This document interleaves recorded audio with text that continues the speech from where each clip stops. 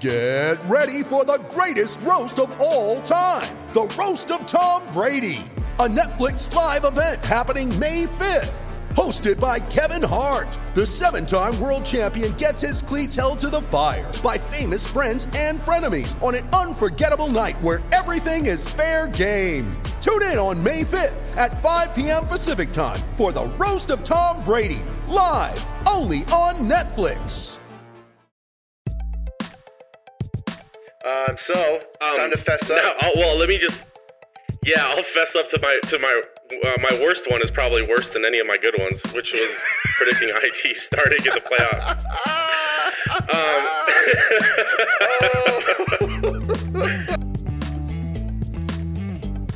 You're listening to The Dig. What is up, Nuggets fans? This is The Dig. I'm Nick. I'm with Jeremy. And this is part 2 of our Big Picture series where we're discussing the overlook of the season and a preview of the offseason coming up, which will be a big one and a team-defining one for the Nuggets. Is this the best free agent class we've ever seen? Do you think? I don't know. I don't know if I can remember every free agent class from the last 15 or 20 years, so there might be one in there somewhere. But my goodness, gotta be loaded. I mean, you've got arguably 3 of the top 5 guys. Maybe that's more like 3 of the top 10 guys. Maybe even the top guy. Who was it? Stephen A. Smith that was saying that KD's the best player in the NBA. Yeah, I mean, I've been hearing a lot of people on the Kawhi bandwagon now after this series. Kawhi. Both those guys are up in the air. Jimmy Butler in there, and Kyrie Irving, Kemba Walker, Klay Thompson. DeMarcus Cousins has been a top 10 player before. I'm not sure where he's at now. He looks like not right now. He should be even playing at the Y, but Tobias Harris. There's a whole other middle tier of really quality options too. Tobias Harris, Chris Middleton, D'Angelo Russell, JJ Redick, Al Horford, Vucevic Marc Gasol. Is now so a top. He had a top 5 center season. Yeah, right. Guys like Julius Randle, Brook Lopez, Bogdanovich. There's a lot out there. And we're gonna get into that and whether the Nuggets should make a move. If they do make a move, what kind of move should they make? The Nuggets also don't have a draft pick this year. So we'll talk a little bit about that. Is that something that the Nuggets should look at getting into the draft, or should they stand pat and be happy with the fact that they have Michael Porter Jr. and Jared Vanderbilt coming in this year, who didn't play last year really? A little bit from Vanderbilt, but not enough to get any sense of what kind of player he'll be. So, I don't know. What's your overall impression or biggest kind of question or take on this off season for the Nuggets? Right. Yeah. Starting with a little perspective. I was thinking I kind of got hit with I think calling it an epiphany would be a little over the top, but when they re-signed Plumlee to that contract 2 years ago, it made me adjust my thinking in a lot of ways. Actually, that was one of the biggest changes I've had. Perspective shifts, just being a Nuggets fan in general. It made me kind of stop looking at the team and desiring things for the team that I see. And it made me, because I didn't agree with it, and it made me start trying to look at things from Tim Connelly's perspective, management's perspective. And that has really helped me a lot along the way to kind of temper my emotions. That's something we were talking about in the last episode. It's made me a little bit more conservative, a little more realistic, I think. And it's really kind of taken my emotions out of it and just made it much more of a looking at things logically, both from talent standpoint, from contractual standpoint. And what I saw at that point was the 2 biggest things that stood out to me were Paul Millsap having a contract through basically it was a 2-year deal, even though it was a 3-year deal with a team option. And then for a huge sum of money, obviously. And then when they signed Plumlee, that was another big chunk of money that to me was almost just as much about locking up that money as it was about what Plumlee actually brings as a player to our team. And wait, what do you mean locking up that money? Locking up money. I could be totally off on this. We already talked about how much Tim Connolly loves listening to our podcast, and he might just be shaking his head at this. But the concept of locking up money. TC. So free agency culture was a big deal to Tim Connolly. The Nuggets never had a culture that could attract not even second tier free agents. It was just not a place that anybody would really want to be in the NBA, any sort of desire to be there other than the most obvious one being money. And when other teams offer the same amount of money, they're the ones who are going to get the free agents. So for him to come in and change the culture was a big deal. And that's a long process. And fortunately, the Kroenkes gave him a pretty long leash to work with. And I think he set up this offseason and next offseason to finally use the goodwill, the culture that he's been building up to try and make a free agent splash. And I think locking up the money that, say, Plumlee took up, about $13 million a season, was part of that. Because that means now that Plumlee's going to he's going into the last year of his contract. So first of all, that makes it tradable. But then next season, that's $13 million coming off the books. That's the same season that, let's say, Millsap, they give him his third year, that $30 million would be sliding off. And the fact that we got a team option means that we could make a big move this season if this offseason, if things work out. So to me, a lot of this has been planned. The goal number one for Connolly was change the culture, change the national reputation of Denver so that you might be able to better draw free agents. Plan B was, or step two, that's terrible. I like step B. Two was put a contract situation in place where you could then afford those free agents. And so I think we're going into the soft phase, the soft opening of the Nuggets franchise being announced to the world, where the flexibility is there if they want to take it, but really I think it's much more set up for next season. And so I'm very, very intrigued what happens right now. I feel that we're not going to see a lot. But this is that point where you start putting those feelers out, trying to have those conversations with these free agents, see if there potentially is anything where you do want to make a big deal, because I think he could make a big deal right now. You very easy, in one word, you have Millsap's money off the books because he's only got a team contract right now. And then trading Plumlee at this point is not a very hard thing to do. Barton is a bit of a stickler.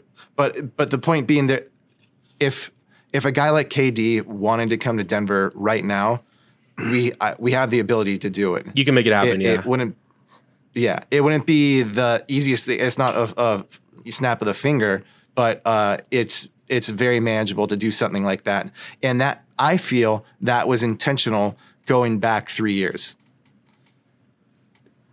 Yeah, I think that was a really great summary of where they're at. And what I am wondering now, though, is you said, looking at this from afar, it seems like this year and next year are the window to be able to go after some of these guys. This class just seems to be so much stronger. I can't remember all of the names on next year's free agent list, but it's not nearly as stacked as this year's. And so I'm wondering if maybe you move that up a little bit so that you can take advantage of this number of free agents that's available. Or do you just go with, something like a mid-tier free agent and reworking Millsap's deal and just sort of make an incremental improvement instead of the big splash? But maybe we should get into that. Let's do buy or sell free agency edition. Predictions. So, buy or sell, the Nuggets will make a major free agent acquisition this offseason. What do you think, Jeremy? Why don't you start off, actually? So, I think the Nuggets are. I think a lot of this depends on where if these guys kind of already have their mind made up, some of the big names, or if they are open to possibilities. I mean, from a basketball standpoint, if I'm Kevin Durant, for example, there's not going to be a better basketball situation than for him to stay in Golden State, probably. But everything we're hearing is that he's leaving. That seems to be the general consensus, everything I've been hearing. Now, that doesn't mean he will leave. He could still stay, but basically that's been the rumblings. And so then, of course, all the big teams, it becomes New York and LA because that's the, media's dream scenario. But, so it kind of depends on, like with KD, for example, would he be making a basketball decision? If let's say he does want to make a basketball decision, but he doesn't want to stay in Golden State just because it's that's up. That part of his career is over with. He wants to move on. Then you look around at the teams that can sign him and who's got the best basketball situation for him to be in. I mean, I think the Nuggets can make as good of an argument as just about any team in the league that you pair Kevin Durant with Jokic and Murray and Harris and you have a championship winning team, they'd be in contention instantly. And KD has said in the past that he really liked Denver as a city. It just came up on a podcast I heard where he was talking about some of the cool cities around that he's traveled to and stuff being in the league, and he mentioned Denver specifically. So he likes it here apparently. So yeah, so some of this stuff is like you were just saying, like, could the Nuggets make room for Kevin Durant? Yes, they can. And so then the question really just becomes like it's all about just what do these free agents want? Everybody is saying that Kawhi wants to go back to LA, so it's going to be either the Lakers or the Clippers. Do we know that? The same thing was said about Paul George. I think after this run that he's gone on with Toronto, he could definitely leave. He doesn't seem like somebody who's like too loyal to individual teams or anything like that. And maybe he just really, really wants to get back to LA. It would be a pretty cold move, though, to leave Toronto after the run they've had this year. So who knows? Does anybody have more ice in their veins, though, than that man? Yeah, no, I mean, I'm definitely not ruling it out. it would just be interesting to see it happen. I don't think we've ever seen a player leave after a season like that for a team and a team that where they were so important to the fan base in Toronto. I don't know. Jimmy Butler is a total wild card. I have no clue where he'll end up or what he wants or if I'd even want him on my team, honestly. I probably would, but Kyrie, I kind of have similar feelings about. I'm not really sure I want him on my team. If he was on my team, it would be a lot of fun, and I'm sure I'd be happy about it, but it's kind of a tough call. Kemba's getting a little older. Clay most likely will stay with Golden State. So I don't or go to LA. So I guess here's my thinking. I think the Nuggets are going to make a play for a big name. I think they're going to put it out there that if KD or Kawhi or any of these guys want to come to Denver, that we will make it happen. And it'll just be a question then of whether one of them wants to come here. Right. And which I'm going to predict won't happen. I think there's going to be enough other options for them that all of these guys are probably going to end up elsewhere, which will leave the Nuggets with something like maybe going after like a Chris Middleton type, maybe like Tobias Harris. I kind of think that could be an interesting fit potentially as small forward or sort of like a small forward, power forward kind of player. Maybe you go after somebody like JJ Redick just to get some outside shooting. But I think we start looking at some of those middle tier free agents, and I do think they will land somebody. I think they're going to make a move. I think they're going to bring in some kind of a veteran presence, somebody who has an established record of being able to hit shots in the playoffs, because that was definitely a problem for the team this year. Now that they've shown that they have the capabilities of getting into a deep playoff run, we need some guys who we can count on. So I'm going to 97% sell the idea that they make a major free agent acquisition. Any of these guys that you mentioned, I don't think they bring any of them in.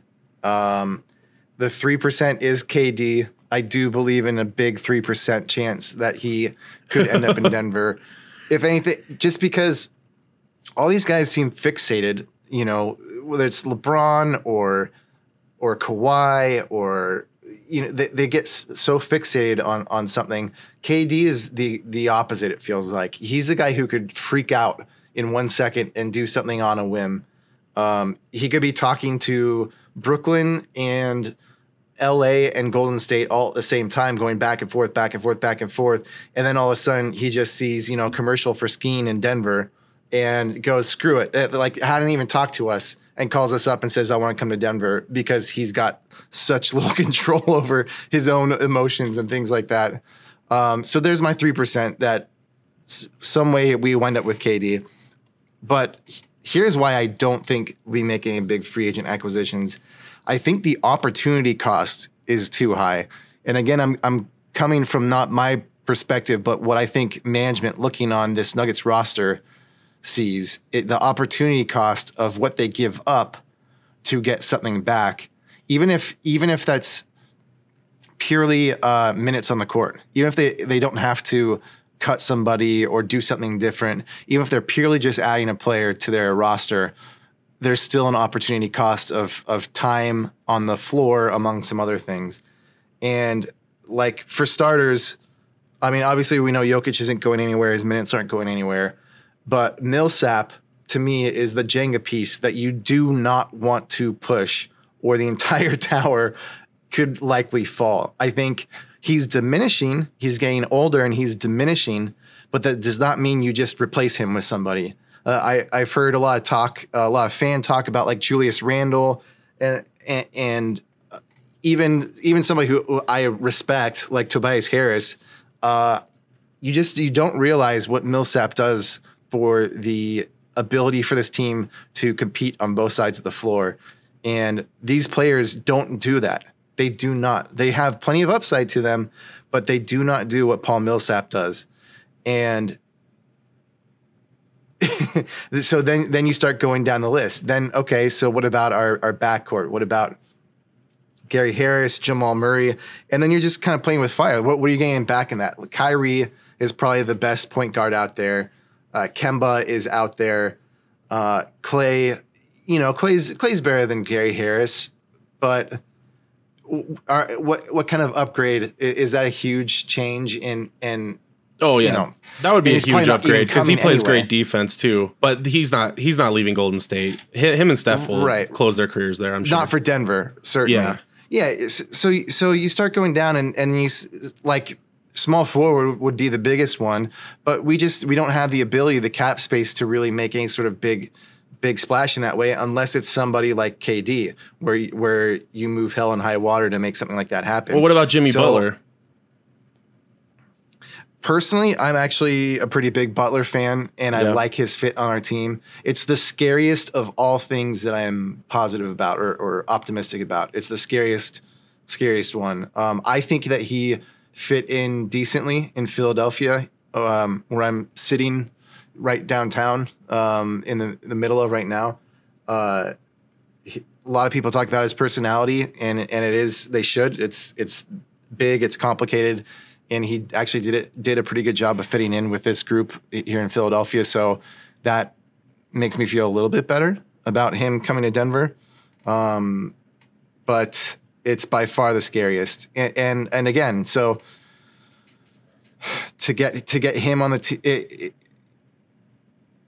you have to then examine what the path is. So what are we doing with Millsap? Is he dropping down to maybe like a 3-year deal that's a lot cheaper?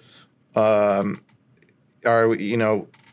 sure we're getting rid of Michael Porter Jr. to get rid of Barton and Plumlee or something like that. You start looking at the path that it takes to get the player there.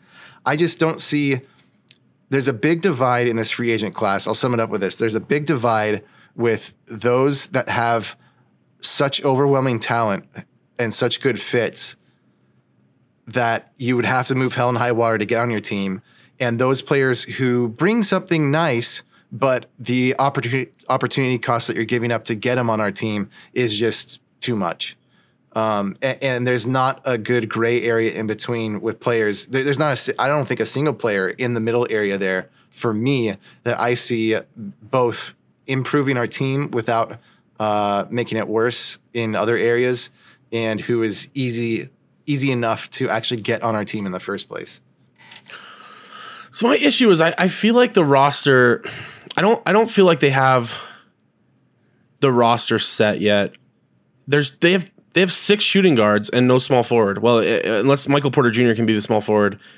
But we really have no idea what we're going to get from him. I mean, ideally, he kills it in summer league. He starts the season on the bench next year and does really well on the bench. Maybe he's putting up 15 a game or something like that, and showing the kind of gifts as a scorer that he has in real game settings. And then by the middle of the year, he's starting or something. But that would be like best case scenario. But right now, it's Murray, Barton, Harris, Beasley. Those guys are all shooting guards, basically. Murray has developed enough into a point guard that I think we can run with him as our starting point guard. And the 2-man game with Jokic really developed in the playoffs a lot. So I think he did make some improvement as a playmaker this year. I still think he has another step to go to really be like your starting point guard for a championship team. But he could develop that next year.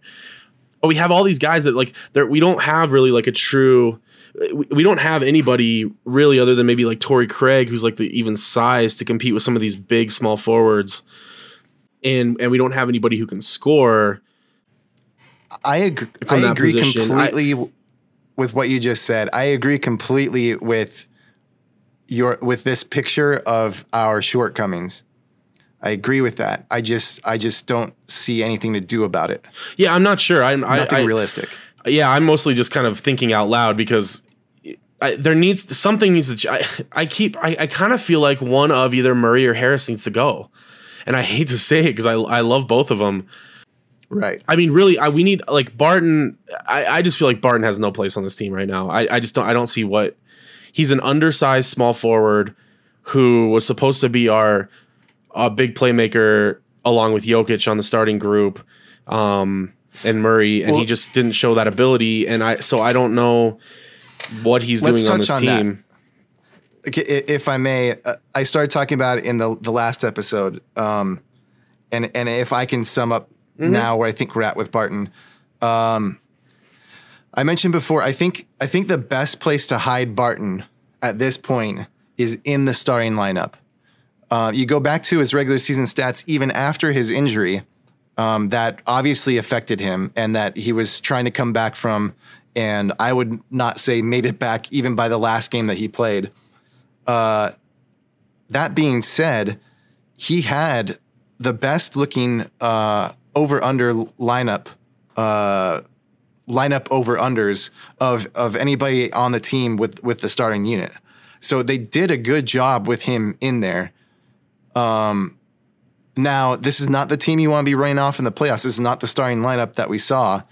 I know, but we just can't really do much about that right now. So hide them in the starters so that our bench can operate the way they did all of last season. That's Monte Morris, who's going to be back. That's Mason Plumlee, who's going to be back. That's the other guys, Beasley, Wancho, And here's another thing is with Barton coming back, we now have the chance to coming back healthy, I should say, or healthier. We now have the chance for Barton to raise his value. And if Barton raises his value, that makes him easier to trade. And that is a position that I really like the Nuggets to be in. He has a long contract. It's high dollar value, not ridiculously high, but high. And if he's able to put up good stats this next season, he could be tradable as soon as the trade deadline. And that's when things really open up. And now I'm starting to get ahead. We do want to talk about trades here, but so my take on Barton is hide him in the starting lineup. I think there's no way we're going to see a worse Barton this season. Last season has got to be the bottom of the barrel for Barton. Are we so sure hide him about in the that? Starters. I am. I would be willing to bet.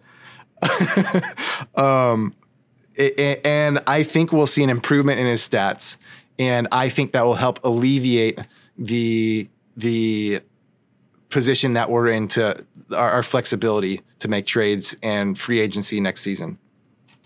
I mean, that would be ideal. Like because you can't really. Barton we're stuck with him right now. Nobody's going to take on that contract unless you start throwing in assets like Michael Porter Jr. or something to get somebody to be willing to take that contract. And right now. So I totally agree with you. I think the best way to handle the Barton situation is hope that he plays better.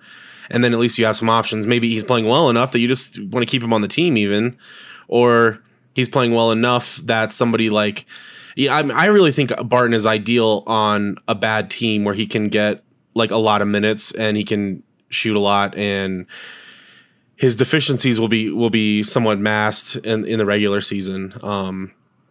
I think like some up and coming team like the Suns or something would be like a perfect place for him, where he can kind of have kind of like what he did with the Nuggets when the Nuggets weren't very good, and he was able to be like the guy who could give him that spark or like come off the bench and put up 20. I think that is kind of the ideal role for him. And there's plenty of teams in the league that are in that position. They could use a guy like that to just provide them some instant offense, to be able to be a playmaker who can start or come off the bench as they're in their rebuilding process. But I don't think he's a piece on a team that's going to be competing for a championship, which I think at this point we're all hoping that's where the Nuggets are, where this is going, because I mean, it's their fault. They set the expectations this season, right? They were a Jamal Murray fingernail away from being in the Western Conference Finals with a 8th youngest team in the history of the playoffs. So they need to build on this. Like we need, you never know what's going to happen from season to season. It's not like there's like going to be this linear progression necessarily. Like next year they're going to get to the Western Conference Finals, and the year after they're going to get to the finals or something.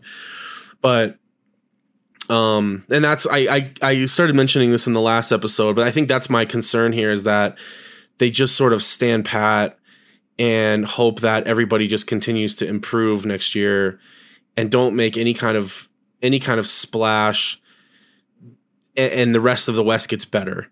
And then now we're back to the Nuggets being a fringe playoff team. I think that's my concern. So will the Nuggets make a free agent acquisition this offseason? I think it's 50-50, but I'm really hoping that they figure out a way to do something. I think there's enough pieces out there that are available that could help improve this team. I'm really only specifically thinking about the playoffs. Like, what do we need to be a more competitive, a more challenging team in the playoffs? And I think there's some names on this list that could help. There's so many unknowns here about what would you have to give up to make a given move. But that kind of goes into our next buy or sell, which is, will the Nuggets make a trade?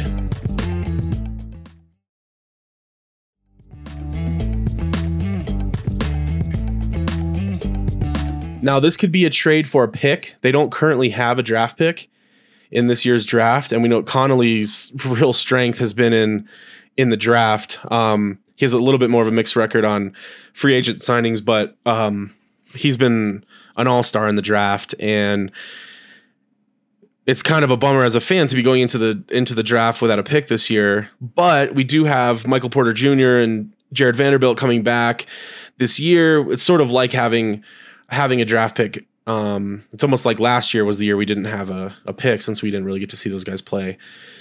So what do you think, Jeremy? What's the likelihood that we'll see some sort of a trade? Either maybe now we could be talking about Anthony Davis, a name that's out there for, who's available for a 1-year rental at least, or maybe a smaller trade to pick up a pick. The trade I see happening this offseason is for a pick. It's for a second round pick. It's the highest value that we've seen this management operate with. To start from the opposite end, if you're trading like player for player or players for players, there's so many variables involved in that where a player that you trade off of your team could wind up being better or a better fit, and then you gave away a quality player. Like most recently, Nurkic, we all understand the situation that we were in. We understand why the trade happened, but it does suck to see a guy do really well on another team after he was bad on yours.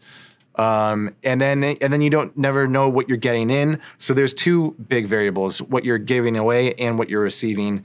Then even in free agency, even if you're not giving anything up other than money, so you still don't necessarily know what you get out of that. The guy might have had a ridiculously good year in a system that he was in, and it was system based. It was the area he was in. Maybe something tragic in his life just happened, and he's mentally trying to come out. There's still variables there, but when it comes to the Nuggets having a pick in the second round, where it's a player that you don't have to commit any serious money to, that you can develop, that you just send your scouts out for. This is where we've seen the Nuggets get the highest value back for what they are giving up for a player. And I think they'd be fools to not find a way to get a second round pick out of somebody. There's a few teams out there now that have 5 picks in this draft, 6 picks. So they're not trying to hold on to 5 picks and 6 picks. They're trying to find deals to get better sooner. And grabbing a guy who could be a third backup point guard, third backup center, maybe a flyer on a two-way wing or something like that. Just something that you can put down there to develop and see what might come out of it. That's how you keep a team fresh, especially when we're going to be winning a championship in the next year or two. We're going to need a guy who we bought for bottom dollar who's still on our roster who's good for a backup. All right, so how do they go about getting that pick? They buy it. They just send money to another team, cash consideration. Okay. So who are they have a couple free agents, right? Isn't Trey Lyles, is he a free agent this year? Yeah. So we're losing Lyles, Isaiah Thomas, Tyler Lydon, and then Paul Millsap is on a team option, but then Brandon Goodwin and Thomas Welsh are on 2-way contracts. So we'll see what happens there. Okay. And what about Juancho? Does he have a year left?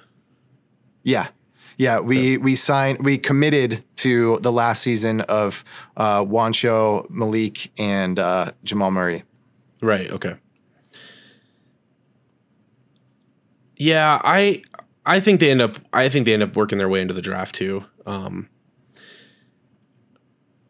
It's hard to come up with a trade that, you were talking about Plumlee being a good trade asset for them this year, because he's on the last year of his deal, and it's a fair amount of money. Not a good trade asset. Not good. You just get that word out of there, and I think you're a lot closer to it. A trade. Oh, yeah. Sorry. He is tradable. Is that what you meant? Right. Or what you were saying before? Okay. Yeah, he is tradable. I'm wondering. I don't know. They don't have a clear replacement for him unless, Jared Vanderbilt, can really tear up Summer League, but I don't know how much faith we want to put in him. I'm scared to see him play center. Serious. It'd be a small lineup off the bench. And then there's all these free agents that we could look at. But I don't know. I don't know. I wouldn't be totally shocked to see him just sit this one out, honestly. Unless there's some deal that really makes sense. If I don't know if they are able to just pay for a pick, maybe we see him do that just so TC has something to do on draft night. But and again, talking about value, finding value, I think you wait. I don't think you force anything. I think you wait for somebody else who's desperate, and you get the best deal possible. again, these teams who are stockpiling picks right now are doing so not to pick all those players, but to put different trade packages together. And when the night comes about, the draft night, and trades aren't happening the way that they're hoping to, and they find themselves still with 3 picks in the second round or something like that, that's when you give them a call and you say, hey, we'll give you, $200,000 for that pick. And they say, okay, because they weren't able to pull off the trades that they were hoping for, and they wound up with extra assets, and they don't have the room to do anything with them. So, yeah. I would expect a trade to happen on draft night. I was going to say it's going to be on draft night. Then right in the middle of the draft, because that's where the Nuggets are going to find their best value. And worst case scenario, they don't buy a draft pick in this draft. They hoped that they could get some low hanging fruit somewhere. It doesn't happen. Like, not the end of the world. Not the end of the world. So yeah, there's plenty of young talent on this team right now. We're not in desperate need of talent. Yeah, still a missed opportunity. I fully expect the Nuggets to get a second round pick, and I think the likeliest scenario for that to come together is on actual draft night. All right, so we've kind of talked about this a little bit, but we'll hit it on the nose. Will the Nuggets retain Paul Millsap, or are they going to let him walk? Like I said, it's the Jenga piece that you just don't want to touch. His magic is too powerful. Don't use analytics. Don't do anything. He is a magician. Don't question it. He gets the job done. It doesn't matter what the fan base is crying out, even though the fan base seems pretty balanced on him, but do not touch Millsap. He's declining. Yes, let's figure some things out, but let's take our time to do it. Vanderbilt's right there. Let's see what he's able to offer, what he's able to grow in over the next year or two. If there's another player that we can swing a deal for, like a Jonathan Isaac or something like that, another kind of project player with the potential to be a Paul Millsap type impact player, then let's give them time to develop. The point here being, let's figure out our replacement for Millsap over time, not overnight. So are you predicting that the Nuggets will pick up his option then? I think that's definitely the most likely scenario. I think I'm more on the side that there's a chance we do pick up Millsap's last season than probably anyone.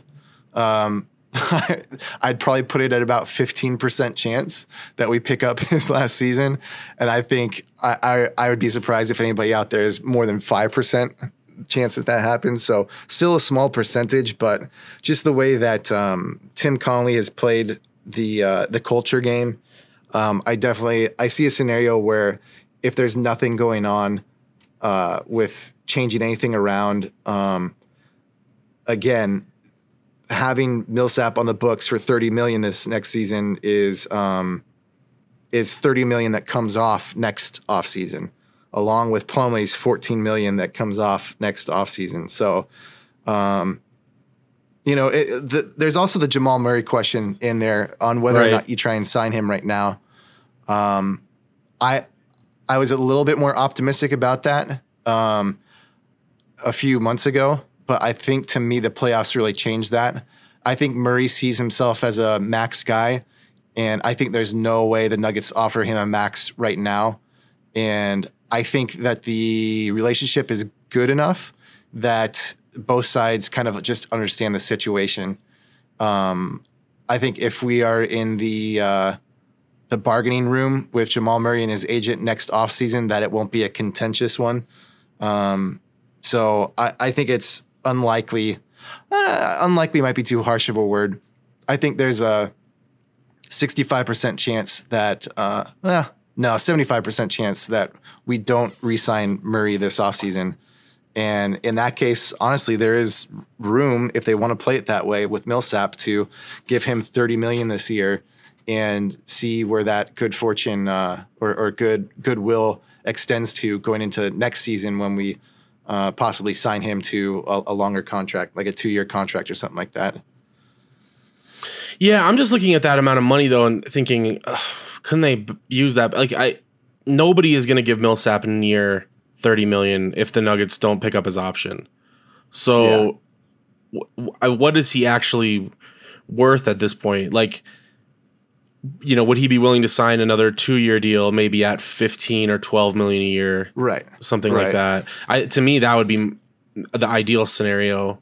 It sounds like he wants to finish his career here. So I think it'll be a little higher than that. Okay. We're going to be turning down a $30.5 million contract with him this season to offer him a 2-year deal that nets him even less than $30 million. What he would be making this year if we kept him is harsh, not impossible, but definitely harsh. So it might be more of one of these. He gets $18 million this next season, and then it drops to $15 million the season after that, or $14 million. Or maybe we give him do like another 3-year kind of a thing. There's a lot of room for creativity there, and because Connolly has developed these good relationships, I think there's room there for Millsap and the Nuggets to both kind of creatively figure out something that they both want. So, I'm pretty confident something's going to get worked out there too. Right. Yeah, I'd say 75% chance we turn down his last year and re-sign him. 15% chance that we keep him, keep the last year of his contract, and then 10% chance that we let him go. And that would be if something big came up with another player. Who would you be willing to let him go for? I don't think there really is. Anthony Davis, if that trade comes through. Yeah. None of these guys, none of these power forwards that a lot of people are talking about trying to replace him with.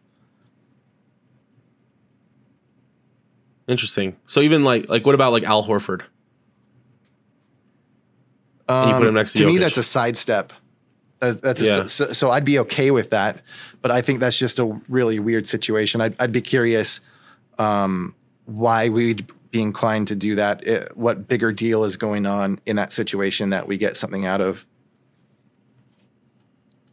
That's an interesting name to bring up, though. I hadn't heard that one yet. Yeah, I just saw him on the list here of some of the top free agents, and I don't even know if Boston may already kind of be working with him on re-signing it. I'm not sure, but and again, that's a guy who's been playing center for 400 million years, coming over and trying to find himself in a defensive fit as a 4 with Jokic. I'm kind of curious what Brook Lopez would look like with Jokic, because he turned into this like stretch center this year. On offense, with the 3-point shooting, defense, that would be. Well, he's not. We'd have the twin pillars again. I don't know. He was like a pretty good shot blocker this year, actually. But I don't know. I didn't look deep enough at it, so I don't know. They can't really move. He's a terrible off ball guy. Yeah, if you're trying to take a shot on him, he'll be able to knock it down. Or if you're trying to go 1-on-1 in the paint in him, he can block you down. But that's the thing, is Jokic's backside and his side is being able to cover those areas and being able to cover the guy who doesn't have the ball, and that would be super scary. Yeah, I would hate to see that, honestly. But again, I have super high regard for Millsap. I have an insane amount. To me, he's the number 2 most important guy on our team. And honestly, well, why'd you pick this goes back Jamal Murray to be the MVP, not named Jokic then? Yeah, that was a symbolic reason. Okay. Symbolically, the Jokic. I think you a little bit exaggerate, Mill. I understand he's a good defensive player, a great defensive player, and that he does a lot to cover Jokic's backside. I'm not so sure that there's like almost nobody else in the league that can do that. I don't know about that. Yeah, no. I think there's a small group, but you start getting into the whole thing of what you're giving up, and why you do that change. I haven't seen any.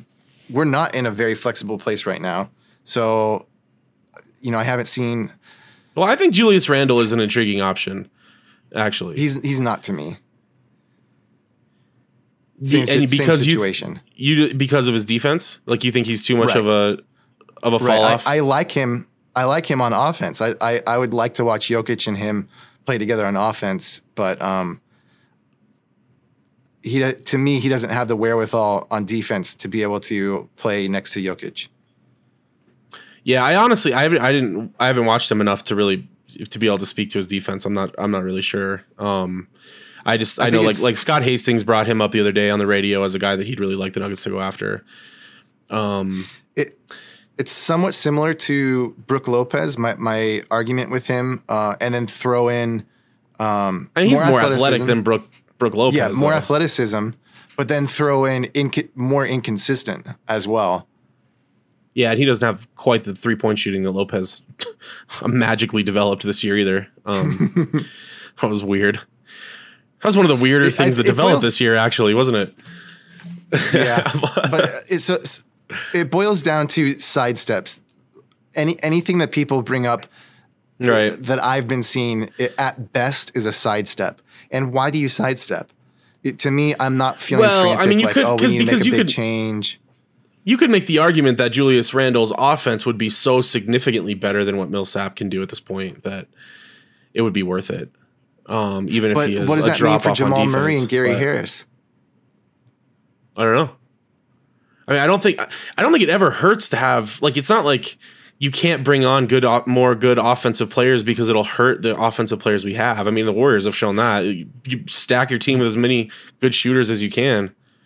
Right, but then if defense is an area where you can, you'd be giving up. So if he's not going to have a huge impact on offense, then that kind of defeats the purpose of a player whose offense is so good that it overcomes their defensive deficiencies. Yeah, I mean, that would be the argument for like Tobias Harris too, who's a really talented offensive player, but he has kind of a limited game, and he's not very versatile and doesn't really play great defense. I'm more interested in Harris. His defense is better than either of the players, these other players that we talked about. Better than Randle? Yeah. Really? Oh, huh. To me, for our Nuggets team, definitely. He doesn't bring the rebounding that Randle does, and that's pretty huge. Millsap has done a good job of that, and that's something that we saw fade for Millsap in the playoffs. That was pretty significant for us. But then let's talk about Jared Vanderbilt. I mean, yeah, that guy has insane looking rebounding statistics already. Granted, he hasn't played any real time in the NBA, but things are looking really good for that. And he's part of the class of young guys who I do think could fill in for Millsap. I already talked about Jonathan Isaacs. Trying to think, there's a few other guys out there who are young who aren't really big names in any conversations right now, but they fit the same type of role. And Vanderbilt's right there with them. So I want to see what Vanderbilt can do. Hopefully he doesn't turn the ball over as much as we've seen. His hands haven't really been there, but I'm feeling like if we're going to have a power forward who's primarily just there to cover for Jokic and be a defensive stopper and a rebounder, then it makes it even more important that we have a scorer at small forward, which we don't have right now. You can't start, like, if Millsap, if he continues to do what he did next year, maybe even regresses a little bit more on offense. I'm not really sure what to expect from him. I'm not sure how much age is catching up to him or whatever. But fair. Okay, so let's say he averaged, he's going to be like a 10-point a game guy. Let's say he's like a 10-6 guy next year or something like that, or 11-6 or whatever. That's a little steep, but okay. What was he? He was 12-6 this year, wasn't he? I don't know. He was 12.5 and 7. Okay. So, if he drops a little bit more from that, let's say he's 11-6 next year or something like that in the regular season. I mean, that's about as low as a starter can go and justifiably even be on the court, I would think. Unless they just have some really unique position, which he does in this case on defense. But then that means you can't start like Torrey Craig or somebody at small forward, who's also going to be a limited offensive player, or you're putting your entire offense on 3 guys. I think that it ups the need for there to be a small forward who can be a playmaker and a big time scorer. I mean, Michael Porter Jr. will be perfect for that if he can. I agree. Do it, but I it's think a big that's unknown. the dilemma. I just don't think there's anything to do. I think the best thing to do about it is the young guys already on the team, and see how they can develop and go into next offseason ready to pull some triggers as need be. I think that Connolly has intentionally set up this kind of 2-year window here, and next year is even more important of an offseason than this one. And so we're still, I guess, on the path to next year's offseason. And while there was intentionally some flexibility built into this offseason, I don't think it's one that you want to frantically just make a move to make a move. And I don't see there being that much of a degradation. Let's just say if the degradation of Paul Millsap next season is the story of why the Nuggets were terrible, I would be really shocked. Oh no, I don't think that. Yeah, no, I don't think it's that. It's what are we giving up? What are we not going out and trying to get by keeping Millsap, or by like what you were talking about opportunity cost before? Well, if you keep his team option, you pay him $30 million instead of paying one of these free agents $20 million, $25 million. Is his value on defense so much that it overcomes what we'd be giving up by going after somebody? I don't know. I'm not sold that that's the case. Let me put it that way. Another exercise that I like to do looking at free agency is to kick all the players off of my own team, because I think I would get caught up in wanting to outdo what I currently have on my roster when I'm looking at other free agents. And I wind up actually not valuing my players as much as maybe I should. And when I throw all of the players on our own roster in with the rest of the free agent pool, all of a sudden they start to look more attractive to me. And that's where, again, I take another look at Vanderbilt and how much upside he is. And he's coming along with $1.5 million price tag. He's locked in until 2021, $1.5 million each season with huge upside. He's shown a full recovery from his injury. And he's got all of the chops to be the next Millsap, honestly, in the Nuggets system. So I have huge, even if he didn't come at $1.5 million, even if he came at $4 million, $5 million, $6 million, $7 million, I would be interested in investing that much money to see what he has. And if all of a sudden we're making a move this season, and the minutes that should be falling to Vanderbilt wind up going to a free agent that we bring in, then yet again we never find out. Opportunity cost is Vanderbilt, and that's a player I really want to know more about. So, what if why not go with Vanderbilt over Millsap? Because we already just talked about Millsap's got a very limited offensive game at this point. Like he was able to show some flashes in the playoffs, but that wasn't even consistent. But he's got a better offensive game than Vanderbilt, unfortunately. Right now. Yeah, marginally. I mean, I think Vanderbilt's capable of 10 points a game. Well, yeah, but what? How many turnovers does he give up to get there? I don't know. That's where we go back to me saying that I don't think it's time. It's making a move over time to replace Millsap, not overnight. And that's Vanderbilt, I think, is the solution over time, or is a candidate to be the solution over time as opposed to the solution overnight. And he's got a lot of potential, and it's going to take time to get there if he's able to.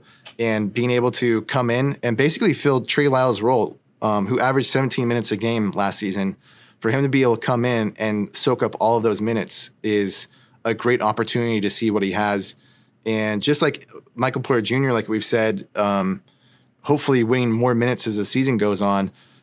Same thing with Vanderbilt here. So are you predicting that they won't? Well, okay. This will lead into our next question. So will any player that's not on the current roster play for 15 minutes or more next season? So in other words, basically what we're saying is, are the Nuggets going to bring in anybody new?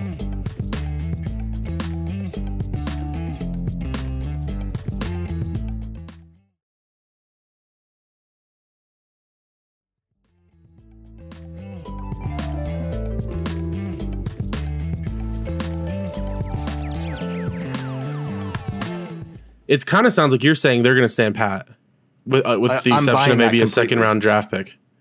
I am buying that completely. I do not believe there will be a player on our team next season playing more than 15 minutes a game that is not already on the roster. I think they're standing pat. Okay. I don't think that. I don't think they're going to get a big name free agent. But I think they're going to get somebody big enough that they will at least be earning 20, 25 minutes, 20 minutes off the bench, something like that. I'm not sure who that will be or how that will all shake out, but I feel like it's just a feeling I have, really, more than anything, that just the window is now open for the Nuggets, and I think we might see them start to try to build a championship sort of team instead of just giving their players another year to develop. I think and maybe this is just me being hopeful. Maybe that's all they need. I don't know. But I just kind of feel like there's a lot of momentum now at their back based on what they did this year, and adding some kind of a free agent veteran presence who would help them in a playoff series, I think would be a really smart move, and something that I think we might see. Yeah, so in that situation, I would hope that it would come in at the small forward position. Like, I don't think we want to see a point guard fight his way in with Monte Morris and Jamal Murray. I don't think we want to see a shooting guard burst their way in with Gary Harris and Malik Beasley. So I hope it would be yeah. Right. Or, I mean, it depends on what they'd have to do to get this to, or if there's some trade in the works too. Like, I don't know. Like, I would love to see JJ Redick on the team, for example, but I don't know. He probably is not a starter. And like we've already talked about, we have too many shooting guards. I think Beasley's better. No, I think he's better as a long term. I'm more thinking about, like, for a 2-year playoff run over the next couple of years or whatever. Redick being a guy that can hit big shots in the playoffs. I can tell you that. I watched the Nuggets and I watched the 76ers, and nobody was praising Redick along his way. As much as he has quote unquote playoff experience, it's not like he was doing anything that Beasley wasn't, and definitely was not doing what Gary Harris was doing.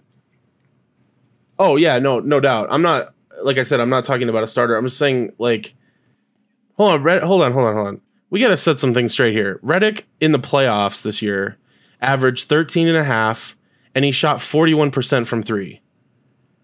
Yeah, and 85 from the line. That's really good production. Beasley was not producing that in the Portland series specifically. He wasn't nowhere starter. close to that. Well, yeah, I know the minutes play. Right, 31.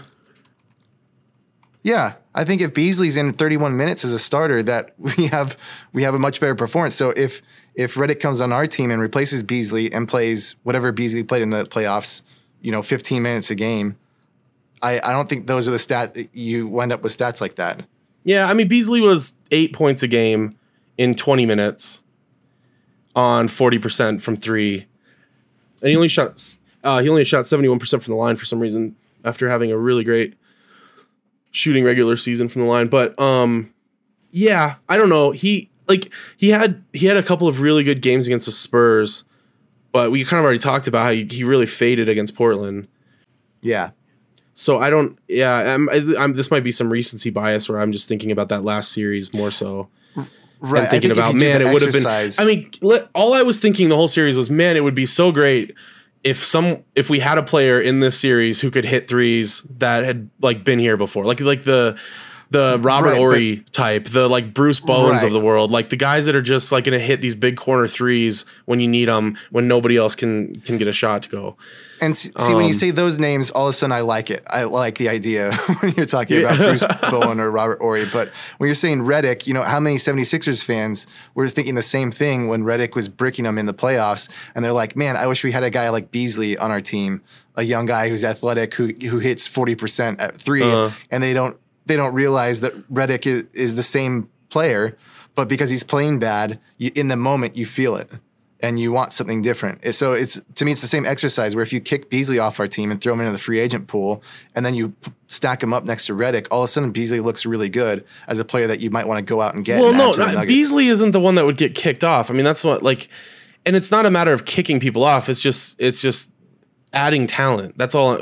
And then you see how it plays out. I mean, it's not like this is a chessboard where we can only have like these set pieces on the board at any given time. Like the bullpen approach to it. I understand that. Right. That's what I'm getting at. I think it's just nominal. I think it's very nominal what we're talking about here. Yeah, the question was, will effect. any player play more than 15 minutes that's not currently on the roster? So we're not talking about a starter level like all-star caliber player. But that's where I get really defensive. Because there's not a whole lot of minutes going around for the bench. And I think guys like Monte Morris, Malik Beasley, Juancho's a guy we haven't even talked about yet. And Vanderbilt and Michael Porter Jr., I think all those guys need a lot of time. And I haven't even brought up Torrey Craig. So adding another guy in the mix, it's just I'm really disliking the opportunity cost that's going on there. So maybe it's a view of the team. So you're still seeing this team as building. Like that this next year is another year of building. It's not a year where we need to be competing. No. Like the goal for next year is not to win a championship. In other words. No, I disagree with that. So you think the goal next year is to win a championship?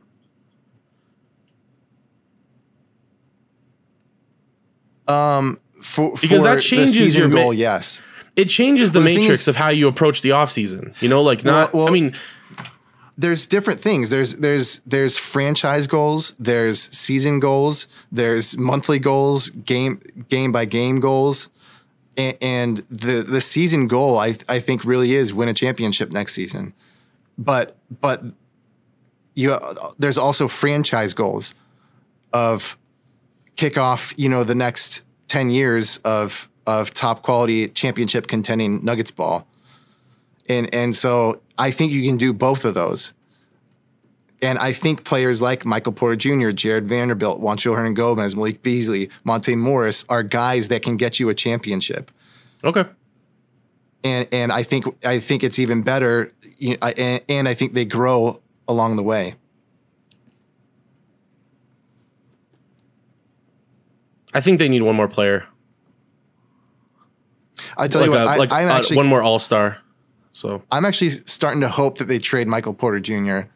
Really? I think we could see a really big splash. Yeah, I think he's a chess piece. Yeah. I'm just not sure the Nuggets team next season, 2020 to 2021, I think is going to be largely different. I think that's going to be the concrete Nuggets dynasty that gets things done. I think that's where we're going to see a lot of differences. And I have a feeling trading Michael Porter Jr. is a big part of that. Well, that's a good segue into our last question. Buy or sell, Michael Porter Jr. will win the MVP of the Summer League. I love the tone in your voice for that. I'm not buying it because I have serious, I have serious health concerns into how it actually impacts him playing. You do? Not that he's not going to be You playing. didn't tell me about this. Oh, for him, you mean? Okay. Not your health concerns. Yeah, I do have serious health concerns. I'm part Jewish, so I'm always worried about my health. No. So I'm not sure that he is going to be able to play up to physically the Michael Porter Jr. that he expects to be able to play up to. But because it's summer ball, that makes me ho-hum. Maybe he could do it because nobody's grading your defense, first of all. If his shot is on, it's a short league, a short competition. So if his shot is just on for a week, that can get it done. Who knows? No, there's too many. This is a really bad draft class.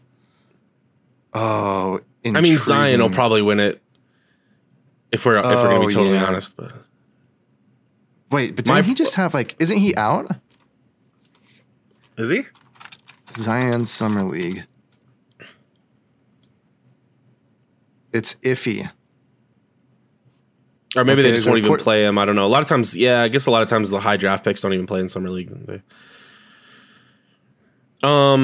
Okay, I'm going to also sell Michael Porter Jr. winning MVP of the Summer League, and it's because Jared Vanderbilt's going to win it. There you go. He is going to tear that league up because he's got a little bit of experience in the pros. He's fully back from his injury. He's had some time to play with the team, to play professional basketball, which Michael Porter Jr. has not. And his energy level, he's going to be the only guy playing defense, the only guy rebounding in the entire summer league. He's going to be an animal, and that's going to be enough to get him MVP. I love it. That's my favorite version of this summer. That really is. Stiffs are big fans of Vlatko Čančar as well. I like him. I would take a version of this summer where he wins it as well, but no, Vanderbilt's my favorite, purely from fit, potential, everything. And it goes back to everything is based around my philosophy that the power forward is the second most important position on any Jokic team. So Vanderbilt is the most likely to be the second most important player on the Jokic dynasty team in my eyes. Even if he's never a 15-point per game guy or anything like that, if he's able to lock things in the way they need to so that Jokic can operate, then to me, he will be the second most important player. Just like Draymond Green of the Warriors, I think it's him, not Klay, who has been the second most important player of the Warriors dynasty. That gets complicated. Let's not get into that because it does. But I know what you're saying though. This is kind of like a Swiss Army knife kind of like player that, and there's this level of like intensity you need too, which I think he has. But we'll see. Mm-hmm. I mean, here's the exciting thing: where we have no draft picks, we don't have a ton of money unless some moves are made. But we still have, even if nothing happens, if the Nuggets don't draft a player this year and they don't sign a free agent, we still have something exciting to look forward to with MPJ and Vanderbilt, and the Slovenian. How do you say it's Čančar? Čančar. Yeah, those C's both have the upside down roof over them. Čančar. Okay, I believe. I get these things wrong apparently. As we've learned this year. Oh, you forgot to list that one on your fails. What's that? Serbian pronunciation should have been listed in our list of. Well, it wasn't a prediction, I guess, but it was a fail. Right. Our worst. Our worst moments of the season. My worst quality as a human. Let's just get straight to the point. But yeah, I mean, so if nothing else, I mean, we still have like MBJ, if he was coming into this draft healthy, would be a top 5 pick probably. So, I think he'd be number 2. I think he'd be behind Zion. Number 2. Yeah. So we're adding that to this team. This is exciting. As long as that's cool. I hadn't thought about that. We just don't know. Yeah, there's no question he would be number 2, and I think there'd even be questions that he go number 1 because of his physical size as opposed to Zion's. That's Zion's biggest detriment is that he's too his short. Size is an odd fit, whereas Michael Porter Jr. is the opposite, where he's this freak size and playability like Kevin Durant. So it's gonna be fun. Exciting. I didn't thought about it like that. Yep, it's going to be fun, and we have a lot to look forward to.